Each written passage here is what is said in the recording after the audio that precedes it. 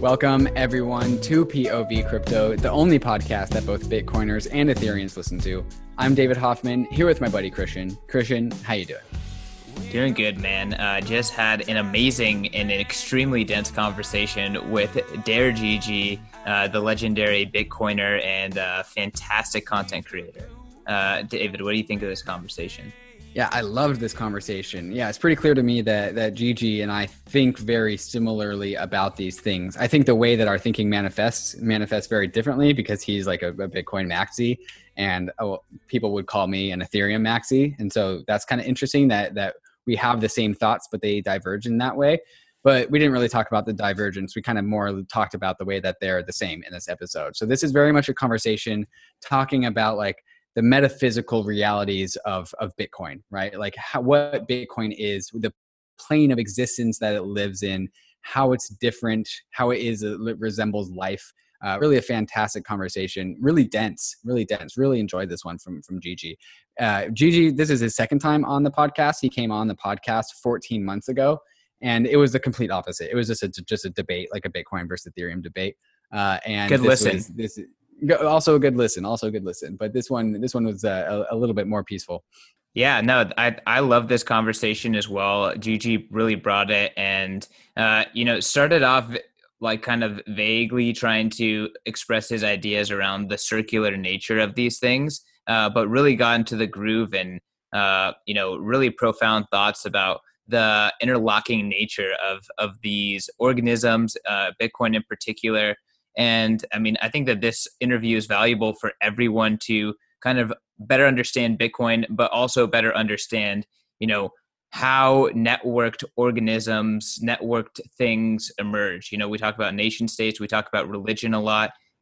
This idea of like, how do we network people and components and things together to get them to work in cohesiveness? That's what ultimately this game is about. And ultimately what, Bitcoin and cryptocurrency pose as a shift in how that is done in the technology that enables that. All right, so let's go ahead and get right into the interview with Dare Gigi of Swan Bitcoin and 21 Lessons. Boom.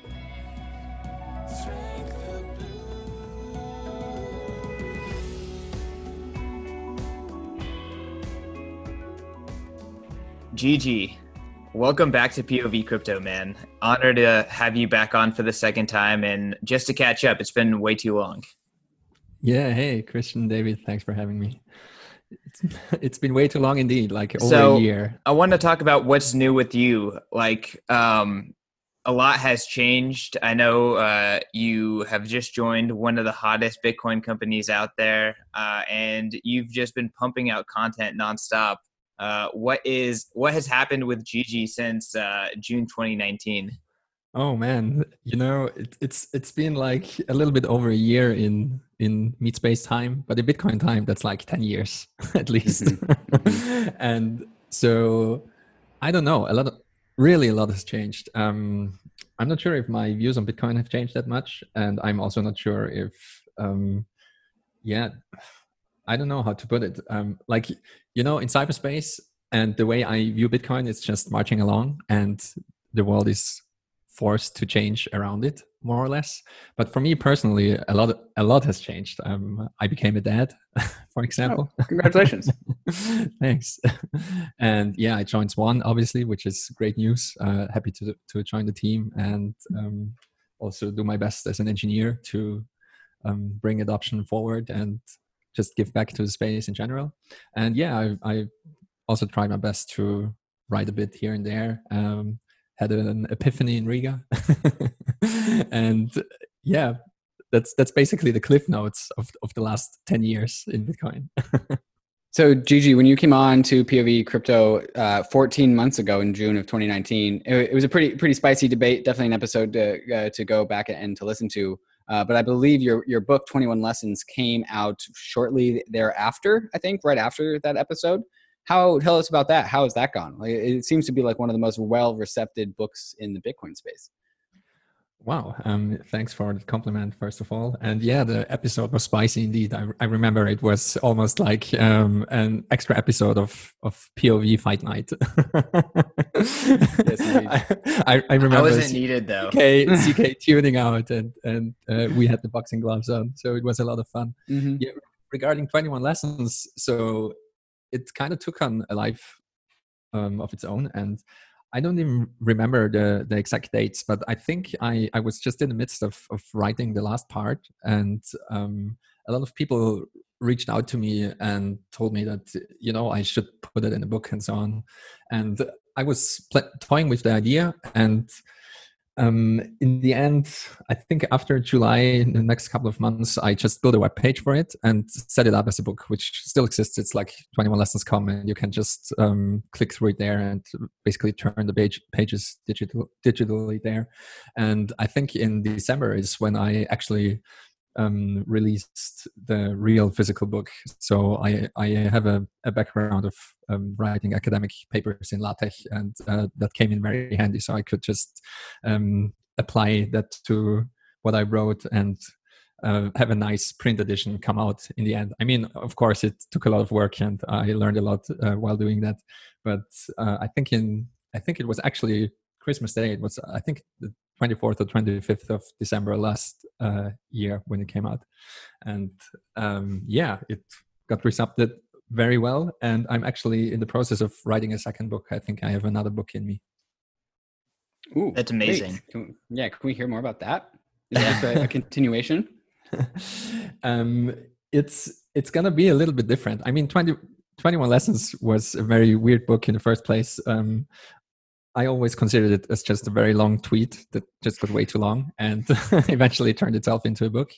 And the follow-up book, I'm not even sure if I want to call it a follow-up, but the second book is going to be called 21 Ways, and the long title will be 21 Ways to Look at Bitcoin. And I want to, as deeply as I can, explore Bitcoin by viewing it from different angles. And 21 Lessons was very silent about what Bitcoin is, so it didn't really explain the reader what Bitcoin is or what it could be, but it's just what I've learned from falling down the rabbit hole. And I want to rectify that with 21 Ways. I want to tell you in 21 different ways what Bitcoin is, pretty much. That's right. Awesome. And not to shower you with too much praise, but I met Gigi in Riga last year before you had your Bitcoin epiphany. And this man is so freaking impressive. Like, he is a software developer. He has done a bunch of academic research. He can do backflips. Like, this guy is backflips while drunk. Like, can't tell you, like, man, Gigi is a stud. And on top of that, I'm pretty sure you drank me under the table, unfortunately. So just absolute beast mode. But I want to take this opportunity to transition to like that epiphany. And I think that has something to do with 21 Ways. But after Riga, you called me and told me about this idea about Bitcoin being circular. Do you want to talk about that a little bit? Yeah, sure. And just for the record, I think in Riga, it was the last backflip I did. So I'm not even sure if I can do backflips anymore. You know, I'm getting old as well.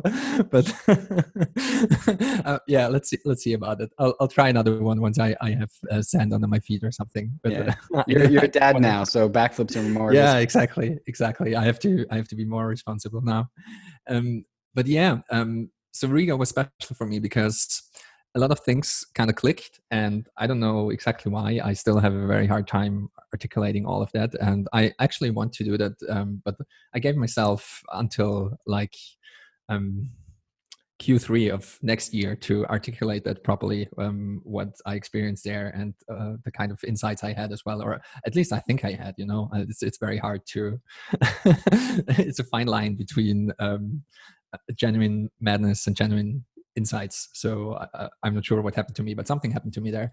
And yeah, I wanted to, like, I feel like I stumbled upon something, and I just wanted to do a sanity check. That's why I also reached out to you and some other Bitcoiners. In the sense, I just wanted to see if I went completely off the rails, or if the ideas that I had in my head made sense somehow to other people as well. And that was the idea that Bitcoin is circular at its core. I have no other way to describe it, and that's also the image that popped into my head repeatedly. And I a little bit later, I wrote a thread about that, and I tried to articulate it as best as I could back then. But since like a year has passed, and I think I gained more clarity of what I actually wanted to say and what I tried to say. And I also gave a short talk on that during the Value of Bitcoin conference, which talked about the Bitcoin journey and the Bitcoiner journey, and how Bitcoin has evolved over time and how our understanding of Bitcoin has evolved alongside it. And I think all of that is kind of related. And the idea that Bitcoin is circular is basically the main insight that I had was born out of the fact that obviously Bitcoin is a cult, and like I think it's still true. And the insight that I had in Riga, it was, induced in Riga, is when I met Hess, and Hess is very religious about Bitcoin. And so for me, the obvious conclusion was that the next step after a cult will be a religion. And that is when we went full circle, because basically religions are embodiments of ideas, as far as I'm concerned, or memes, if you want to call it that. And Bitcoin started as an idea. So that's in my head where the circle closed, and a lot of insights kept happening. So as far as I can tell, or as far as I see it, Bitcoin started as an idea. Satoshi had this idea. A lot of people had this idea previously, and Satoshi actually did the work and implemented it. And so he created something that became technology, and this technology can be applied to finance, and this financial revolution leads to a social revolution, and this social revolution leads to a smallish cult, the Bitcoin maximalists and meat-eating toxic maximalists and so on. So that's where we're at now, and I think we already see the inklings to the next step, the intermediate step, which goes back to the idea stage again, is to become almost religious about it. And that was the main insight. And of course, there are many other circularities in Bitcoin, but that was the main one. Okay, so the concept of Bitcoin as circular is mainly talking about the Bitcoin community, the Bitcoiners, and kind of the genesis of what it means to be a Bitcoiner to where we are now with where it means to be a Bitcoiner now. Is that what you are talking about when you say Bitcoin is circular? Yeah, in part. Like that was what produced this insight or this quote unquote religious experience. I'm having a really hard time talking about it because I'm just lacking the vocabulary, and I still can't really make too much sense of it. But the end result was that I was just awake for pretty much 4 nights straight. Couldn't sleep because I was so excited about what I found out. And of course, if you fly too close to the sun, you crash and burn afterwards. And that's what I did as well. And it took me a very long time to recover from that as well. And the circularities are not only just about that. I mean, obviously, Bitcoin is circular, as Saifedean points out in many of his lectures, and I think also in the book. Like just the interaction of price and security is circular as well. Like you have basically the number goes up, then mining becomes more profitable, the number of miners goes up, so security goes up, and trust and usage goes up, and that makes number go up again. So that's one circularity in terms of price and security. And in terms of adoption, it's circular as well. Like if number goes up, we get the next media hype, and the next wave of people comes in, and some stick around because either they get it or they get extremely lucky. Some may become Bitcoiners, some may even become cultish Bitcoiners, and all of this leads to more development and more education and more hodling, which in turn makes number go up as well. And so the cycle continues. And we see this, of course, as well also in different analysis, the hodl waves, for example, then Plan B's phases, and so on and so forth. So there are many indications that Bitcoin is circular in nature. Yeah, so I'm reminded about a tweet that I remember Christian retweeting a very long time ago, like 18 months ago, and it was of a GIF of these gears. It was like a hairball of gears, except all the gears were like very interlocked and very tight, and they were all rotating together. And like the caption or comment was, the interlocking incentive mechanisms that make like Bitcoin work, right? And you just rattled off a list of like 3 different things of the way that Bitcoin is circular.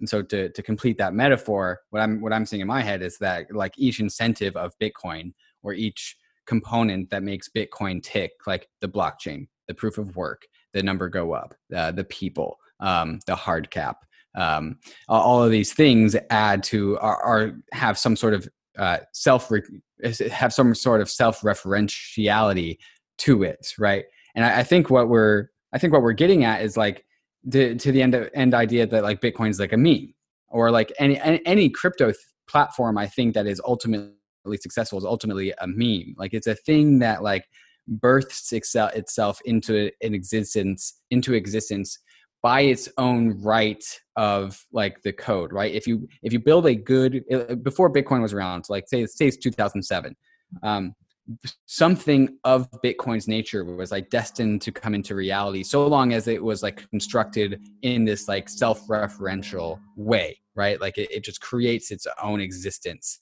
And in kind of like the same way that life creates its own existence. Am I on the same trail as you are, or am I somewhere else?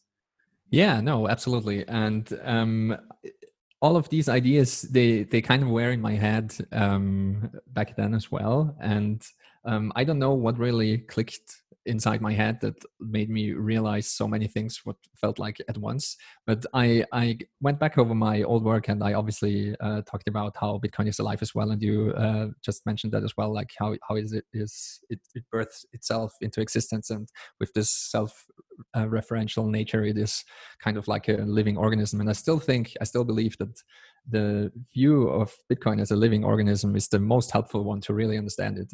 I think it has a very organic nature to just deal with problems and things, and to evolve and so on.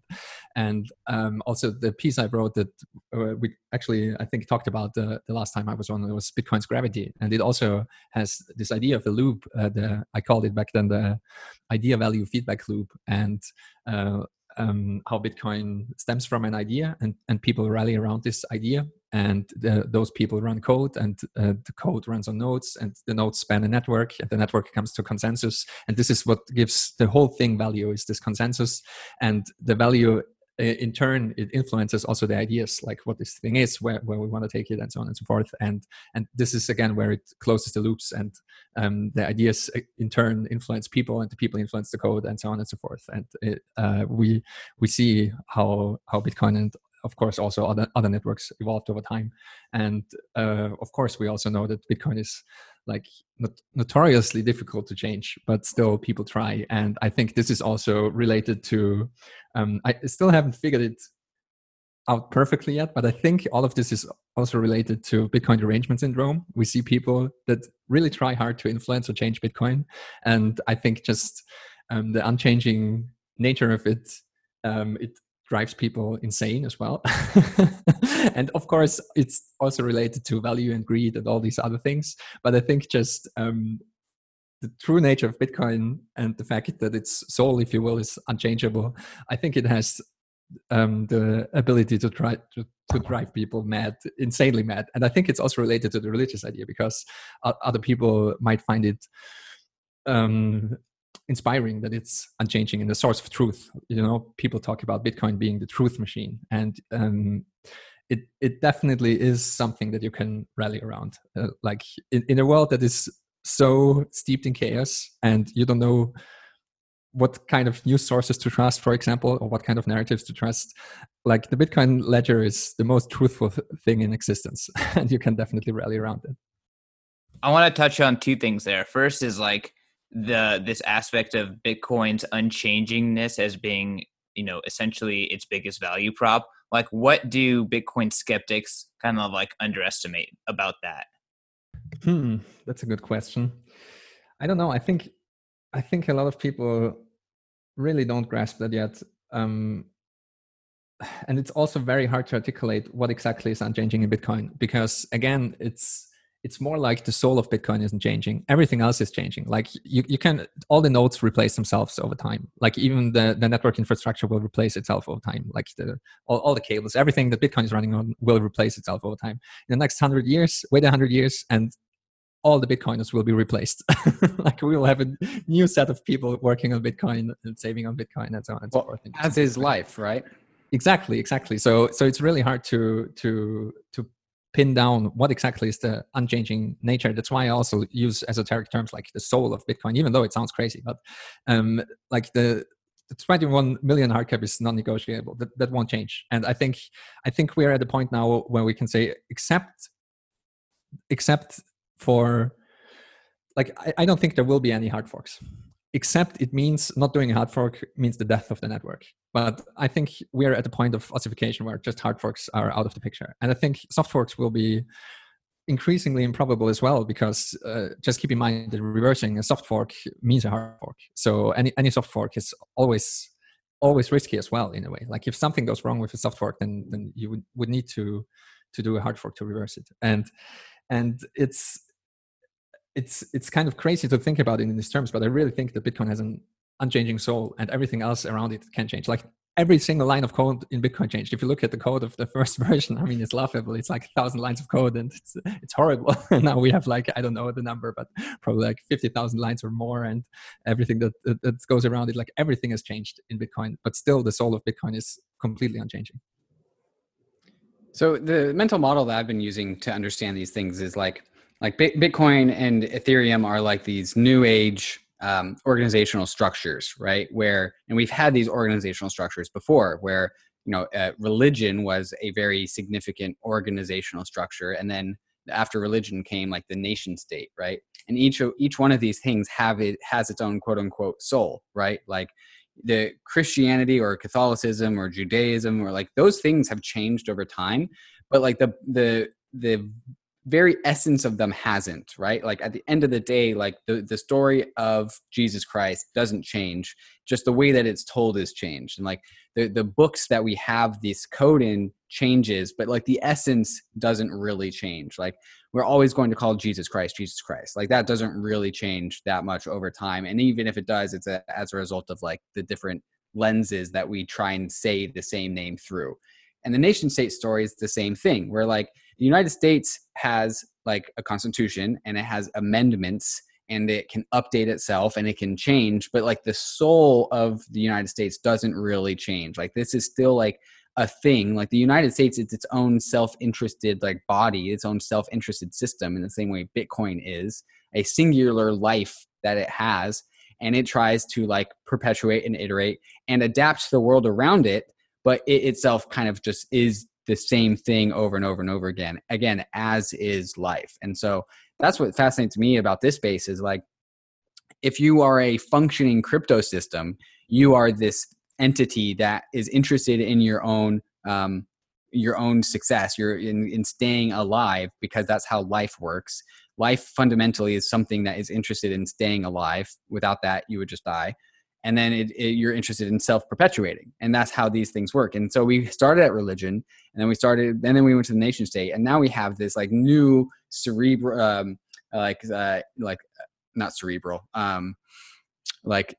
intangible, internet-bound, digital, like organizational structure that is interested in its own manifestation in its own life. And assurances. And what? And assurances. Assurances. Like this, yeah, like the super national rights system, right? Mm-hmm. Mm-hmm. Mm-hmm. Yes, agreed. Yeah, I completely agree, and I'm still not really sure what to make of it, because I don't really know how everything relates to each other. Like I'm just blown away by the similarities of Bitcoin and religion, for example, and how I can definitely see a religion forming around Bitcoin. Like I was joking about that like a year ago. I'm not so much joking about it anymore, because I can definitely see it. I just wouldn't be surprised. I think I tweeted out one day, like don't be surprised if a religion continues to form around this thing. And I think like I won't be surprised at all if in like 5 years time or 10 years time we will see a Bitcoin religion for real, like with tax exemption and everything. There's a listener of this podcast, Kenny Rowe, who is very much aligned with this vision, where he thinks that there is I mean, he takes it, he's facetious about it, but also if you poke him, he'll tell you like, no, this could be like a real thing, where like if you take the religious nature of like Bitcoiners, the most religious of them, and just take that off to its like logical conclusion, you have like a fully formed like organized religion around Bitcoin. I'm not ready to count that out as like a future version of the world. Yeah, and I just also think what pretty much everyone underestimates, including most Bitcoiners, I believe, definitely most outsiders, is just the level of conviction of some Bitcoiners. And I also believe that the separation of money and state is a very noble cause and something worth fighting for, and under some circumstances worth dying for. And I know I'm not alone. And so this is definitely also religious language, you know, like dying for a cause that is very abstract, and also dying for something that you might not even see realized. Because I mean, I'm insanely bullish and optimistic, as you know. I think hyper-Bitcoinization is upon us, and I think, you know, like in 9 years it will be pretty much over. It will be obvious to everyone, but still, I can't say that with certainty. You know, like also I might die next year. You know, you never know. You never know if what you're fighting for. You never know if you will be around to see it. So all of these ideas are kind of religious in tone, at least. And I'm not sure how it relates to nation states, because obviously what you said is true as well, that these are organizational structures and ideas, and nation states also have like incentives to keep themselves alive and spread themselves with propaganda and whatnot. And the funny thing about Bitcoin is, as far as I understand it, it's a direct attack on nation states, and it kind of builds its own self-sovereign state in cyberspace for everyone to opt into and inhabit as they see fit. And so all of those are kind of interrelated, and Bitcoin kind of touches all of those grandiose ideas. And one more thing about the unchanging nature of Bitcoin, because I think that's also a very underappreciated fact about the whole Bitcoin system, is that the only thing, like the soul of Bitcoin, it's not very easily to articulate, because it's basically the rule set embodied in code that we don't want to fork away from. But the one unchanging thing the Bitcoin network produces is the UTXO set, is the ledger that contains all the entries, who owns what, and when it happened, and so on and so forth.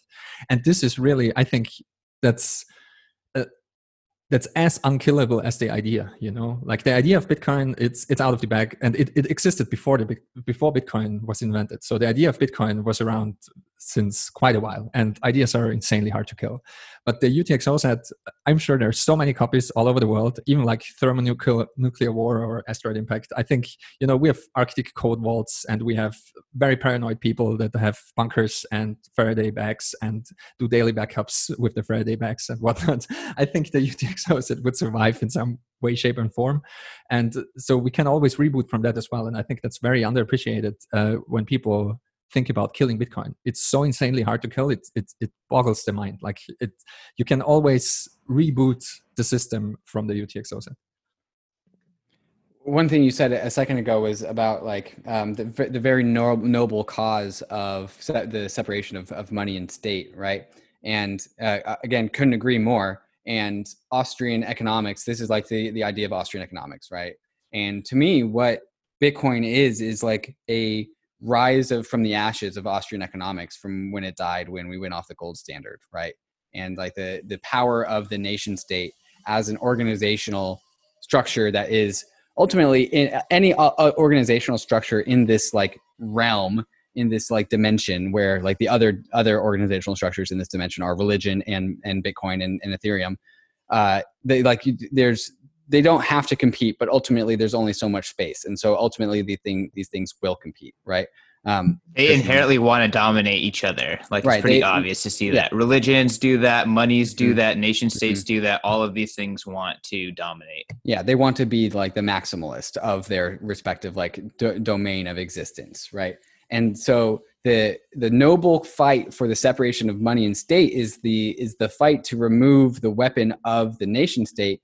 But it's also a scientific progress conversation, right? Because like, and I guess I can't really say this, but I will anyways. But like the separation of money outside of the control of a money printer is good for for humanity. Like the absence of a money printer is scientifically better than the existence of a money printer. And we've seen humans and humanity tend to migrate and move towards what is true, what is good, and what is known to be good, and what is truthfully good. And so I see Bitcoin as like a vehicle for bringing out what is truthfully good about money, which is that money should be like very, very scarce and unprintable. Mm-hmm. Absolutely. I agree with everything you said. And I think the work of Robert Breedlove currently, he's the clearest thinker on these topics around the ideas of truth and also fairness, and how any interference with either monetary policy or just money in general will lead to a system that is simply, just in general terms, unfair and rewards some people disproportionately to others. And we see that, of course, during the times, as you mentioned as well, that it's like basically history proves that what you said is correct. We have the time where most of the world was on the gold standard, which was just, if you look at the amount of innovations and art that was produced, it was the best time to be alive. And I think it just goes back to general misallocation of capital. Like if you don't have good money, it's very hard to allocate this money correctly. And I think we just see these, I think we see all these symptoms since the 70s, just a series of bubbles. The money is just not allocated correctly. And also with all the bailouts that are happening, it doesn't produce a natural system that allows the bad actors to die off. And all of this is of course bad for an economy in general, and just bad for humanity. Yeah, exactly. But I think when we talk about the separation of money and state, I think there is a lot of infighting as well in the Bitcoin space. And that's, I believe, because the separation of money and state is basically two things. First of all, we don't want the state to interfere with the monetary policy. Like, we want to have a fixed monetary policy.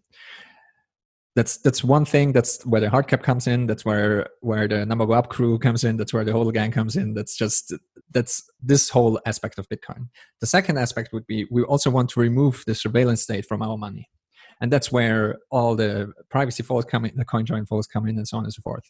And I both are separation of money and state, but those are two different aspects of it.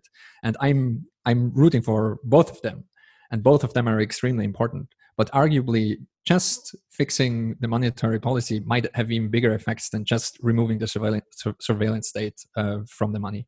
And I think there is just, in general, a lot of it's very hard in general in Bitcoin to just tease apart all those issues, because everything is working together, and it's like the system of gears that you described, like the Gordian knot of interlocking incentives, and it's very, very hard to pull anything apart from it. And I think that's the last 3 or 4 years, like starting in 2016 and especially with the 2017 boom, a lot of people really misunderstood what Bitcoin is, because they tried to pull out 1 or 2 parts of it and thought that's the next cool thing. And of course, I'm talking about the blockchain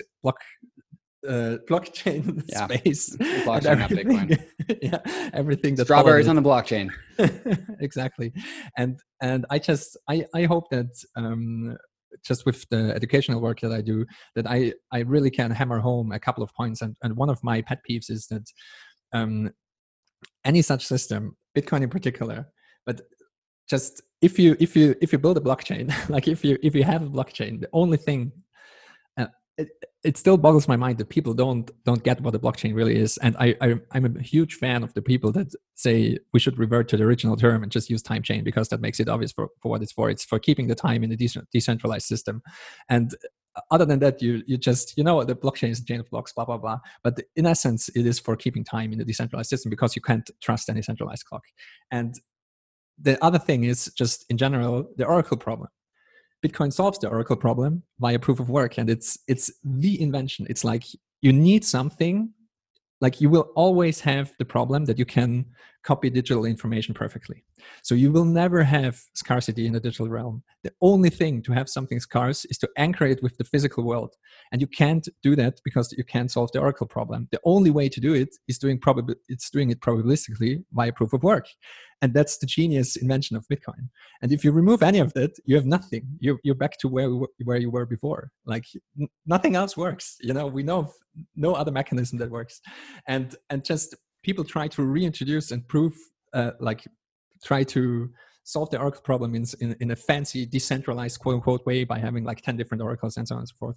But you always reintroduce the human element of it that physics takes out of it. And proof of work with its physics takes out the element that you can cheat out of the Oracle problem. And it kind of solves the Oracle problem in a roundabout way. And I just hope that more people will understand this, what's actually going on there, because that is inherently tied to the value proposition of Bitcoin. It's a system that you can't cheat, period. Like you can't cheat the laws of physics, you can't cheat probabilities. As far as we know, to do any computation, you need to flip bits. And as far as we know, to flip bits, you need to expend energy. And as long as those two things hold, and as long as P is not equal NP, then we're fine in the Bitcoin space. And if people, I'm just, I will never stop talking about it until at least a certain percentage of the world population understands this. So I think you bring up a good point why proof of stake and other things like that, they just can't, they are completely different and cannot compete with proof of work in Bitcoin. I think there was an example recently with an Ethereum 2 testnet that went down because the Cloudflare server or whatever, there's massive slashing because the Cloudflare server that was dishing out time had an issue, and that took out a lot of nodes. So obviously proof of stake does not replace the proof of work and Bitcoin blockchain component where it actually keeps time in a decentralized way. The time is not a part of proof of stake. They actually decide, because of what happened, they are taking the time aspect. They thought it was cool to integrate time, if just for whatever purposes, into the network, and then that caused a bunch of problems, so they took it out. So the time component's no longer part of the ETH2 spec. All right. Well, I mean, we don't have to dig into those components because I'm not super familiar to, argue about that. But it just does go to show that these things are kind of holding in different spaces, although people like to compare them a lot.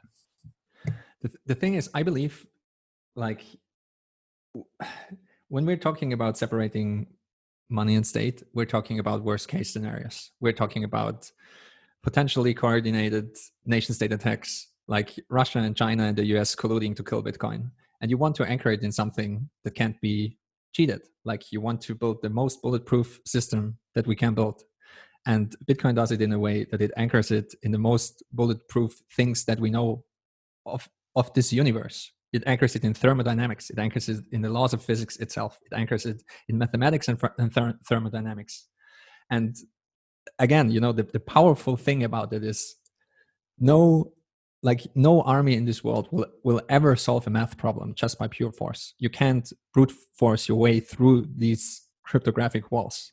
And that's the genius of it. Like, all the nation states, all the armies in the world are powerless against this. Different planes of existence. This is simply not true for other systems, because even if you do it in a very fancy way and you solve the Oracle problem by having, 5,000 people all over the globe that, I don't know, tell you the strawberry count or something, you can coerce those people. You can kill those people. You can influence those people. You can influence those oracles. You can't influence physics. You can't cheat proof of work. And I think once you really realize that, the other systems inherently come kind of uninteresting. Agreed. Shall I wrap it up? Yeah, I mean, Gigi, if you have any final words, we have a not Bitcoin maximalist audience on this podcast. Obviously you have some strong opinions on that front and think that there's a lot of misconceptions. What would you say to kind of our audience here? Well, yeah. Wow. I'm not even sure if I can answer that quickly. I think, so maybe allow me like 10 minutes. But I think if you're still in the game of trying to time the market just stop. It's not a game that you can win, and it's also not a game, that leads to any meaningful prizes. Is to say, play stupid games, win stupid prizes. So I think like the best decision in my life probably was to get into Bitcoin because they changed a lot of things. The second best decision was like my best decision as a Bitcoiner. Let's put it like that. My best decision as a Bitcoiner was to just forget about price, forget about timing, forget about training, forget about anything else, and just start auto DCAing. And I think, it's mental advice, it's health advice, it's wealth advice, it's just life advice in general. Just try to accumulate a little bit more of whatever shitcoin it is that you're using, whether it's the US dollar, whether it's the euro, whether it's whatever your currency, and just put a little bit every week, every month into Bitcoin. Mm-hmm. Start DCAing, automate it, because the very important part is that you automate it and you don't have to think about it. You set it up and you forget about it, and then you just go about your life. Don't care about it too much, and just ride out the waves. Like if I'm approximately right, in 9 years you'll be set for life. And even if it takes 20, what gives, And it's very easy to just give up smoking, give up drinking, and you'll have like $20 every second day or so, and just put it into Bitcoin. Stack sats for salvation, and then all is good. Yeah. I would like to echo that. So we were talking about how like first there was religion, then there was nation states, and now there's Bitcoin and Ethereum, and these are completely brand new paradigms of existence. And so there will be value there. Like you buy Bitcoin at the top of 2017, it's going to be the bottom for like a longer period of time. It almost doesn't matter.